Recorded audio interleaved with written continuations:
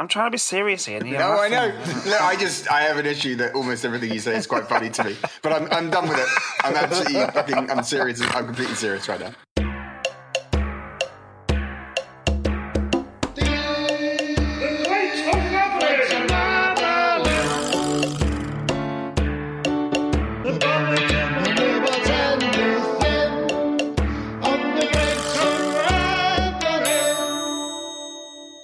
Evening, Ben. How you doing? I'm all right, thank you very much. How are you? Yeah, I'm all right. I'm recovering from COVID. Recovering from COVID. Yes. You and your whole family. Yeah, but the pandemic's over, you see. The virus is gone. But somehow I've got it for the first time in 2 years. It's not very pleasant, is it? I know people have gone on about it, haven't they, for a while. I've always thought it's a bit of a fuss over nothing, but it's not very nice, actually. You thought it was a fuss over nothing, did you? I thought it was fuss over nothing. Well... What are we talking about today?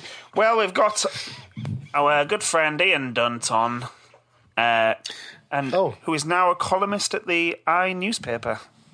Yeah? Yes, it was undoubtedly the fame I gained after appearing on this podcast the first time, I think. Yeah, that really jet boosters. Boosted you. Well, I mean, it come afterwards. It did. Therefore must be caused by it. So, yeah. That worked out well for me. Direct cause it. Oh, my tablet's making noise. Stop doing that. Oh, now we're back to the level of professionalism that I have long grown to admire. Sorry. Welcome back, Ian. Thank you for coming back. Not at all. Thank you for having me. Yes, columnist at the newspaper and host of the Oh God, What Now podcast, which formerly Romaniacs. Did you know that we had a reviewer who actually said that our podcast was basically the equivalent of your podcast, but more psychotic? Where was the reviewer from? Yeah, there's someone on an Apple podcast said it's a bit like the Oh God, What Now podcast, but more psychopathic. Yeah, more. It's like a psychopathic version of. I mean, you could take that in many ways, but I would choose to be flattered by it. I definitely chose to be flattered by it because you've got yours is much more professional and decent podcast, and I took it as a compliment. So to be put in the same sentence was very nice. So how are you, Ian? Yeah, I mean, you are still to this day the only person that's ever interviewed me about my book by saying, "Explain your book to me before I finish this pint," and then finishing the pint 40 seconds later, which I thought should have been really your whole, unique selling point as a podcast. Really, after that, you should have just thought, people can come on and they can make whatever case they want, but they have to have finished it by the time. That's a good idea. Actually, I might do that more often. Well, thanks for coming on. And today we're going to do, what we're going to talk about is we're going to do a little bit of a check-in on the state of liberalism in the UK, just briefly. But then we're going to talk about passion of Ian's and a growing passion of mine, actually, which is comics. And, so our love of comics, where your love of comics came from, how it was sustained into adulthood, what it means to you, etc., etc. That's it. Right. And I would like it noted as well that I did put out as many warnings as I could to you in private messages to say, you are going to lose half, maybe 2/3 to 3/4 of your audience. And yet you somehow chose to do this topic anyway, which is... Yeah, well, we'll just put it on record now. If you don't like it, fuck off now.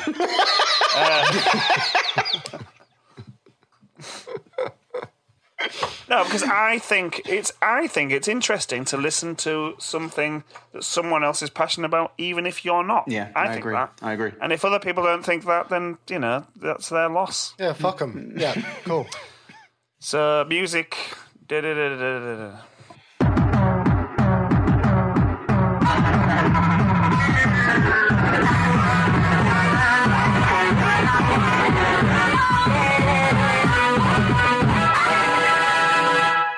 How are you going to introduce this bit then, Ben? Like this? Like this. So, Ian, don't laugh too much. Might make some song from it. Oh yeah, no, please don't do that again. We that can was play like that again. It was very good. It was no, that was like going through some kind of fucking drug nightmare. Listening to that, like that was genuinely quite an upsetting experience for me. It wasn't quite as upsetting as it was for Ben to hear that clip of, what was it, Donald Trump saying billions and billions for about, I don't know, what felt like 3 or 4 hours. It wasn't quite that bad, but it was pretty aggressive. So last time he came on, Ian, which is a long time ago now, it's 2020, back in the nightmare days, and we discussed your excellent book, How to Be a Liberal, the story of liberalism and the fight for its survival. So what I wanted to touch upon was the survival element. Don't laugh. Serious discussion. Yeah. The fight for its survival. Where are we now in Britain? I'm trying to be serious here. No, I know. Look, I have an issue that almost everything you say is quite funny to me. But I'm done with it. I'm absolutely I'm serious. I'm completely serious right now. No, but seriously though. Saying seriously though isn't helping. No, it's not. It's actually quite uniquely unhelpful. Well, where are we with liberalism? Well, you're asking him. Yes, I am, aren't I? What's come up since? What's come up since then is the police. The police crime sentencing and courts bill. Now you've written quite extensively on this, eloquently as well, and interesting, isn't it? Because it's quite a severe. No, I'm sorry, I'm done. Honestly, it's a very good way to sober me up, just saying the police crime and sentencing bill. So this is a bill, essentially, isn't it, to try and lower the threshold in which police can clamp down on protest. And I think the interesting thing about it is that it's such a rushed and very direct attack on things that are happening right now. It's not a long thought out process, is it? It's the government getting pissed off about Extinction Rebellion. It's the government getting pissed off about Steve Bray, the Brexit protester, and specifically trying to clamp down on these things, isn't it? Yeah. I mean, it's because they fucking hate protesters. So they'll swan around the world. I mean, Dowden, the Tory chairman, was in Washington just, I think, 2 days before the bill came back to the Commons, banging on about freedom of speech and how only conservatives defend freedom of speech and you've got to protect it against these woke mobs and blah, blah, blah, blah, blah, blah, blah, blah, blah. But in actual fact, they spend an awful lot of their time attacking freedom of speech, but the freedom of speech that comes from groups that they think that they don't like. And number one among them are demonstrators. It's quite rare that you get right-wing demonstrations. You obviously get some far-right marches. I mean, back in the day, you get the Countryside Alliance and stuff like that. But they're right in thinking that protesters generally aren't on their side. So they are aiming to silence them. And that's a pretty literal endeavor. So, I mean, the first thing the bill does is say, if a single policeman, suspects that a single passerby could potentially be harassed, alarmed, or distressed by the sound caused by a protest, they could impose restrictions on it. Those restrictions include on noise, on dispersal, on staying in one place, effectively ending the protest. If a protest could interfere with the business of an organization, they can, if they suspect that it could interfere with the business of an organization, they can do the same thing. So, I mean, quite obviously, what that is that is effectively the criminalization of protest. It isn't in reality, right? They're not actually going to stop every single protest they come to. But what they've done is they've handed the police the power to stop any protest that they damn well please whenever the fuck they please to do it. So they won't do it for protests that they're not too fussed by. They probably won't do it for the protests outside of a Russian embassy over the Ukraine war, for instance. But they fucking could, because that protest is designed to interfere with the activities in an organization and to create noise. That's what the legislation aims to do. I think that's what it would accomplish. And it's a very conscious attempt to do it. It's not like sloppily worded, so it ended up having these impacts that they didn't foresee. Priti Patel aims to do this, and that's what she is now doing. Yeah, that's just that. Yeah, you touched upon it there, isn't it? It's that the concern is all. The intention seems to be that they will stop protests that specifically the government doesn't like before they begin. And the current state is that you had to show that a protest may result in serious public disorder, serious damage to property, or serious disruption to life in the community. Now that's actually, I mean, you could say it's a high threshold. It's not that high a threshold, though. Maybe you could argue it's a reasonable threshold. It seems to me that isn't something that really needs amending. It's quite a wide definition, and that would what happens now, especially with big major protests which are pre-planned. What often happens under that guidance is that the police and the protesters agree in advance some of the conditions and how long it will go on and the nature of the protest. So there's and that fundamentally seems right in a free society. The protest is allowed, but the authorities, the police, and the protesters can agree some boundaries beforehand within the law. And this it seems to arbitrarily expand the police's powers to clamp down on, as you say, anything they don't like. I should add that it also expands hers, because that phrase you use, serious disorder, she gives herself the power using statutory instruments in the bill to redefine that whenever she fucking pleases. Statutory instruments are basically like little mini parliament laws. They allow the minister to act by ministerial fiat without having to really confer with parliament. There's a complex manoeuvre, but I mean, really, there's almost no parliamentary scrutiny at all of these things. They can't really be stopped. So at any given moment, the definition of serious disorder is now up for Priti Patel to decide. Theresa May, I'm thinking back to those beautiful halcyon days of 2010 to 2015. But it's worth pointing out, even fucking Theresa May stood up in the Commons to go, you know what, mate, that's a bit much. Like, you really shouldn't, on that power specifically, on the disorder power that Priti Patel was giving her, going, no, you know what, you don't want to actually give yourself that much leeway. And coming from her, I mean, if we got into the stage where Theresa May is like the bastion of liberal conscience in the Commons, we truly are categorically fucked. Yeah, so it looks to impose a start and finish time and set noise limits. And the fact that the rules can be applied to a demonstration of one person, so much of the legislation reveals that it's a direct response to the Extinction Rebellion and the individual Brexit protester Steve Bray, because they don't like the fact that he uses a loudspeaker and causes a bit of disruption, and obviously the long-term anti-war protesters that were outside Parliament. So intentionally or recklessly causing public nuisance, causing serious unease, alarm or distress. I mean, these words in legislation are just too open to interpretation, are they not? Yeah, I mean, this is Thatcher stuff. I mean, that harassment, alarm and distress sort of slogan, that came in with Thatcher, late 80s. And I agree, that to me just signified this fundamental change in law, because suddenly it was putting it into an entirely subjective realm. And that was what it meant to do. I mean, it meant to hand the police discretion to pretty much do what they like.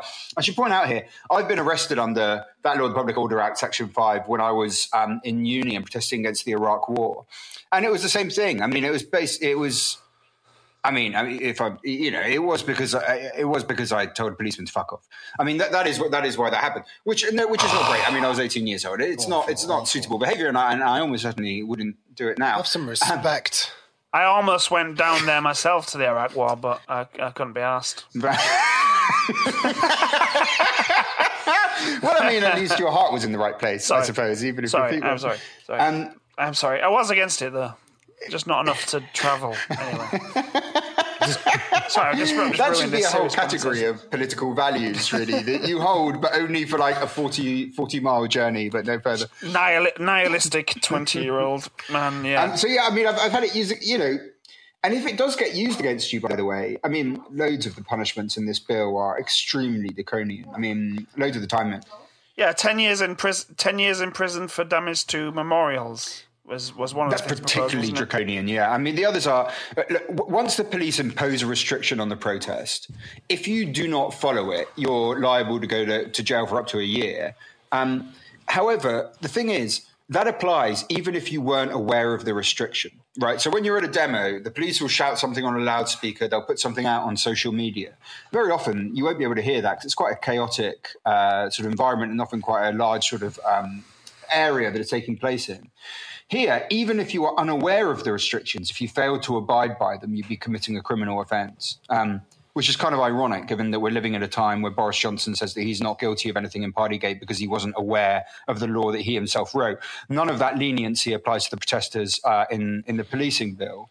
So, I mean, it's very draconian indeed. But you know what? The thing is, even if it wasn't that and you don't get sent to jail, and I have to tell you that, like, you know, the courts are a really useful defensive measure here because judges basically do not send peaceful protesters to jail. Like, over and over, they will refuse to do it no matter how much the government pushes them to in the legislation. That they're a really good sort of buffer against it. Even if you don't, you know, if you're an 18, 19-year-old and you get convicted of a crime, that absolutely destroys your future career. I mean, it wouldn't have for me because I'm a journalist and anyone can do this job. No one tries to get in the way of it. But, for, you know, if you want to go into law after that, if you want to go, I think even into teaching, there's all these areas, you would be prevented from doing so for having contravened a regulation that you did not even know existed and which should have no legitimate right to exist in British law in the first place. And yeah, and just some of the some of the Extinction Rebellion protesters. Where we're not prosecuted or we're not sent to jail, and some of this legislation seems to be aimed at changing that as well. So, I mean, it seems to be legislation based on populism, as again just attract lots of people are pissed off with the Extinction Rebellion protests. Even I look at them and sometimes get annoyed, but they're trying to fire up that base instinct for these people that are blocking roads, or even people who are not necessarily don't believe in climate change, or they just don't like their methods, but they're trying to fire up people who get angry at these sort of people and using that as it almost seems like it's not something they necessarily believe in. It's just it's populism. It's a way of trying to win votes. It's a way of responding to a certain contingent of the electorate. I do think that they believe in it. I mean, I do think Priti Patel believes in the stuff she's putting forward. I think she's just an out-and-out reactionary. And, you can sort of see the ones that do and the ones that don't on the culture war stuff. Like Dowden clearly doesn't. He looks like a little meat puppet just being forced to enact an electoral strategy that has only been half sketched out since Dominic Cummings left. I think Boris Johnson doesn't really believe in any of this stuff. But so, I mean, I think Lord Frost is what he claims to be, which is, this blithering reactionary idiot. And I think that's exactly what Priti Patel is. So I do think she wants to get them. I think they do hate protesters. I sort of don't doubt their conviction. I just think that their conviction is shabby as fuck.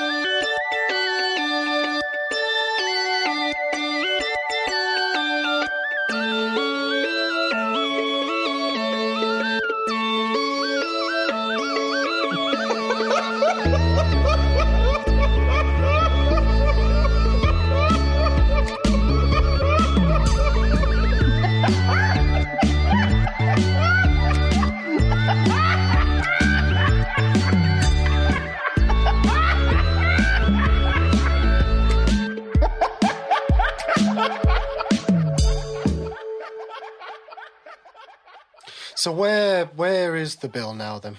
What's happening now? It's ping pong right now. So the Lords were absolutely brilliant about it. So it came out of it kind of tells you a lot about the parliamentary process because, by the way, when that went through the Commons, hardly anyone in that debate, apart from Theresa May, I think she was one of two exceptions, even mentioned these provisions in the bill. It was just barely mentioned in debate.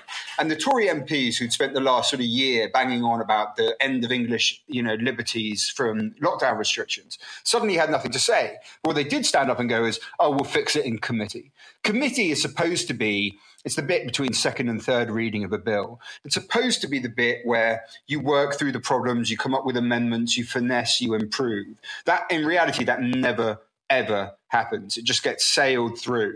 And that's exactly what happened here, except that it actually got worse. Priti Patel started stuffing completely new authoritarian powers into it, including something called a protest ASBO, which could be imposed on people even if they'd committed no crime, even if they committed no crime at all. And that would have given the state the power to control what they put on social media, their ability to meet with other protesters, to organize, to create paraphernalia of protests. Now, all those extra provisions got killed in the Lords. They voted against them. And I certainly for this government was the most extensive series of legislative defeats since Boris Johnson came in. But I think it's been for decades. I mean, there was almost like a dozen defeats that night. And they can't put that back into the bill because they introduced it at Lords rather than at the Commons stage. So what's left is the original bill, these original proposals for silencing, for giving Priti Patel the power to redefine disorder. And that's now bouncing around between the Commons and the Lords. But look, ultimately, the Tories have got a huge majority, right? I mean, that's the system that we have. Like, you can fight this stuff, you can try and build up a head of steam, but unless you get backbenchers, Tory backbenchers to come on side, you're screwed. And the last time this went to the Commons, there was only one Tory that was prepared to rebel. Yeah, and that's what you wrote in your article in The Eye about the sort of weak opposition within the party and from MPs who didn't really seek to defend the bill itself. It was one of the main points you made, is that they didn't really seek to defend any specific details of the bill. They were trying to support the government, but they didn't actually mount much of a defence of any specific measures. So it's almost worse in a way, because this typical just shady activity by the government of getting these provisions and stuffing them in a bill with provisions about sort of rape, sexual crimes, provisions against gypsies and travellers. So just jamming all this stuff together. And then when Labour voted against it, they use it in attack ads against them now of saying Labour, opposes hardening the law on rape and sexual assault. It's just unbelievably shady behaviour. So all of the debate centred on this other stuff. And then what you get, I was on LBC the other night and I mentioned this, and the Tory MP next to me just went, it was basically saying, don't lie, that's not in the bill, we're not trying to silence protesters. I just think it's incredible. Like, not only do you not discuss the contents of the bill, but then by virtue of that absence of discussion, you pretend that it doesn't even exist, even though it's written into the face of the bill. I mean, as far as lawmaking goes, Theresa May, David Cameron, Gordon Brown, Tony Blair, none of these guys were good at putting forward clean, tightly worded, concise legislation, but it wasn't as bad as it is now. The machinery of legislation right now is deeply, deeply deceptive. It's interesting you mentioned that, actually, because I was going to bring that up myself, because it's something that I've written about before, is that there's a quite consistent pattern over the last 20 years, really, in response to the war on terror. A lot of anti-terror legislation as well was very worrying and expansive, and going beyond. Well, anti-terror legislation, it's the way it's posed is it's trying to prevent terrorism. It's trying to prevent this. It's trying to prevent that. But it's also a fundamental attack on our liberties. Mm-hmm. So it seems to be quite a severe erosion of liberties over the last 15, like the Government Contingency Act and the development of a surveillance state over the last 20 years. I mean, the current state of liberty in this country, quite perilous, I would say. Well, there's no resistance to that kind of attitude from the Home Office, I would suggest. I mean, look at the way that these guys, for all the laughable nonsense about Boris Johnson being some kind of liberal, look at the way this government went back to basically the ID card scheme during COVID in just the most sloppy, in fact, arguably a more dangerous way than anything that was ever considered by the Blair government. So, I mean, there's always this instinctive push towards sort of unitizing the public and forcing them to give up their details and to prove their right to exist to the state, rather than the state having to prove its right to exist to the public. The corollary of that, I think, is just unbelievably sloppy legislation. And we've now had that for decades, right? I mean, yeah, like the investigatory powers bill, the extremism bill, and there's a pattern going back a while. So there's lots of precedent now, and it just seems to be building and building. And I think part of the problem is that you get a lot of support in it amongst the general public. It almost feels like people like you and I think if you called yourself a liberal extremist, and I would put myself along that as well, or feel like almost a passionate minority, really. Because, yeah, I mean, maybe that's a cynical view, but a lot of people seem to have the sentiment of, you've got nothing to hide, you've got nothing to fear.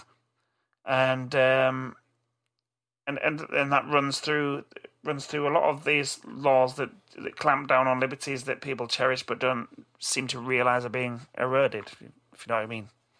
They also don't pay attention to the kind of the minutiae of legislation. Yeah. So if you can sell legislation as being about paedophilia or terrorism, any of these sort of like really key emotive boogeymen, you can pretty much put in there whatever you want. And what they end up putting up is stuff that they just haven't thought through very well. And the council in the civil service isn't writing very well. Like you take out like Labour's ban on extreme porn. I mean, that legislation basically outlawed sort of all sorts of written books and comics that featured any kind of situation where there was a child around another naked adult. Now, there's obviously plenty of reasonable, respectable scenarios in which that would happen, and you can write the legislation to not include them. I'm thinking of like comics like by Alan Moore, like The Lost Girls. And yet they didn't. They completely failed to write it in that way with that degree of specificity. Now look at what Priti Patel is doing with the Nationalities Bill, which is a bill on refugees, which criminalises people who help refugees claim asylum. Now, obviously, that criminalises the RNLI and those who go out to help them in boats. Again, you can write the bill in a way that doesn't do this, but it's not. It's sloppy, it's broad, it's a catch-all net to try and criminalise. Again, it's about introducing discretion to the authorities, just like with the police and the protests, to just make it as easy for them at any given moment to lay charges on whatever the hell they like. And in the background, you go, oh, don't worry, guys, we're not coming for you. We're not coming for an Alan Moore comic book. We're not coming for the RNLI. But like, well, what fucking guarantee do we have? You're supposed to be passing legislation that only is very, very specific and tightly worded. Instead, it's this huge dragnet just to make your lives easier, even if it eradicates freedom at home. Yeah, beautifully put. Beautifully put. Thank you very much. I'm on my second beer, so it's starting to flow quite easily. Well, that's the thing, isn't it? It becomes this. Yeah, it becomes a catch net, and people don't realise how wide it goes. People don't think it's ever going to apply to them. Yeah. Or how it could potentially apply to people. Don't think about the potential. They always think about the enemy, how it could apply to the people they don't like, or the things they don't like. And you get the hypocrisy. You see this a lot on Twitter as well about, say, for example, the people who support the truckers in Canada, but they don't see how the same. They want the truckers in Canada. They call Trudeau a dictator for the way he's dealing with the protesters in Canada, but they call for the same thing for Extinction Rebellion. Just this inconsistency, and I guess it is a difficulty of people not thinking about the minutiae of legislation, or when it is that they're going to come for you. That classic thing. You don't realise when eventually it's going to affect you. Also, they're treating you for a fool, right? I mean, this is the game. The game is always take a thing that you believe in. Don't you hate pedos? Don't you hate terrorists? And then, don't you hate people traffickers? And then that's the sleight of hand. And over here, we do the actual legislation, which has all sorts of absolutely monstrous gremlins in it. But, you can get very far in politics treating people like idiots. And this government is intent on pushing that argument to its absolute extreme. All right, are we done with the serious bit? Yeah, we're going to leave the serious bit. Now, I'd just like to say one thing. Again, Matt, you look like you are done here. Like, you look just like that's fucking over for you. No, I'm fascinated. So Ian, last time you came on, you were promoting your book, but didn't you release it? You released a new edition with a new foreword, didn't you? Did you not? Yeah, well, we're paperback, yeah. Yeah, but it was a new foreword about... Yeah, I did a thing Brexit, on COVID and libertarianism. Yeah. Still worth buying. Any listeners who hasn't bought it. I'll Ian buy the Dunt. shit out of it. Yeah. What's it called again? How to be a liberal. Something to do. That's it. It's not difficult. How to be liberal. Yeah. I did really like the book. And Thanks, man. I sound like a sycophant again. But are you working on anything else at the moment? I am, but I'm not allowed to talk about it. Not allowed to say. Okay, well, we'll look forward to that. I'm sorry about that thing. It's such a twatty... And your I-column is out... Yeah. No, but you can't say contractual. And you've got an I-column. It's out every Thursday, Wednesday, yeah, and there's a newsletter on Fridays. Wednesday. Of course, Wednesday. I knew that. Sure you did. Yeah.